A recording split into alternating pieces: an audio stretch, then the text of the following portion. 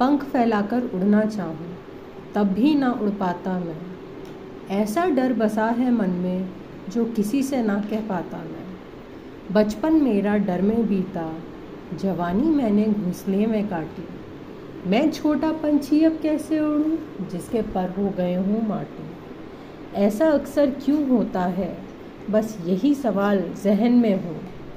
पंख फैलाने ना दिए तुमने, अब क्यों मुझको ताने दो। समय कितना बदल गया है, साथ में उसके बदला मैं। नहीं रहा मैं छोटा पंछी, अब तो मुझको उड़ने दो। क्यों इतना मुश्किल होता है पंछी को जाने देना। उसका अपना भी जीवन है जो उसको है खुद जीना। हर बात पर एक ही जुमला, हम पर जो बीती वो तुम क्या जानो। दर्द देने वाली इस दुनिया को क्यों तुम अपना मानो। जब तक मुझ पर ना बीतेगी तब तक मैं कैसे जानूंगा।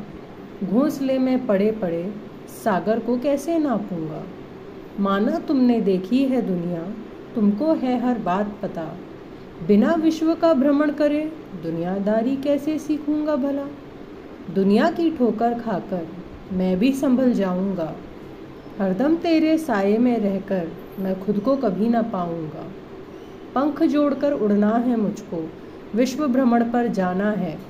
घोंसले से दूर जाने का मतलब मेरा बड़ा हो जाना है। वापस थक कर आऊँगा इसी घोंसले की छाँव में।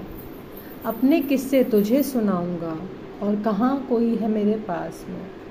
मैं हूँ तेरा छोटा पंछी, तेरा सदा ही मैं रहूँगा। इस दुनिया की कड़वी बातें सदा ही हंसकर सहूँगा।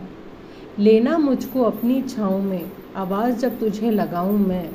इंतज़ार करना इसी घोंसले पर, एक दिन वापस आऊँगा मैं।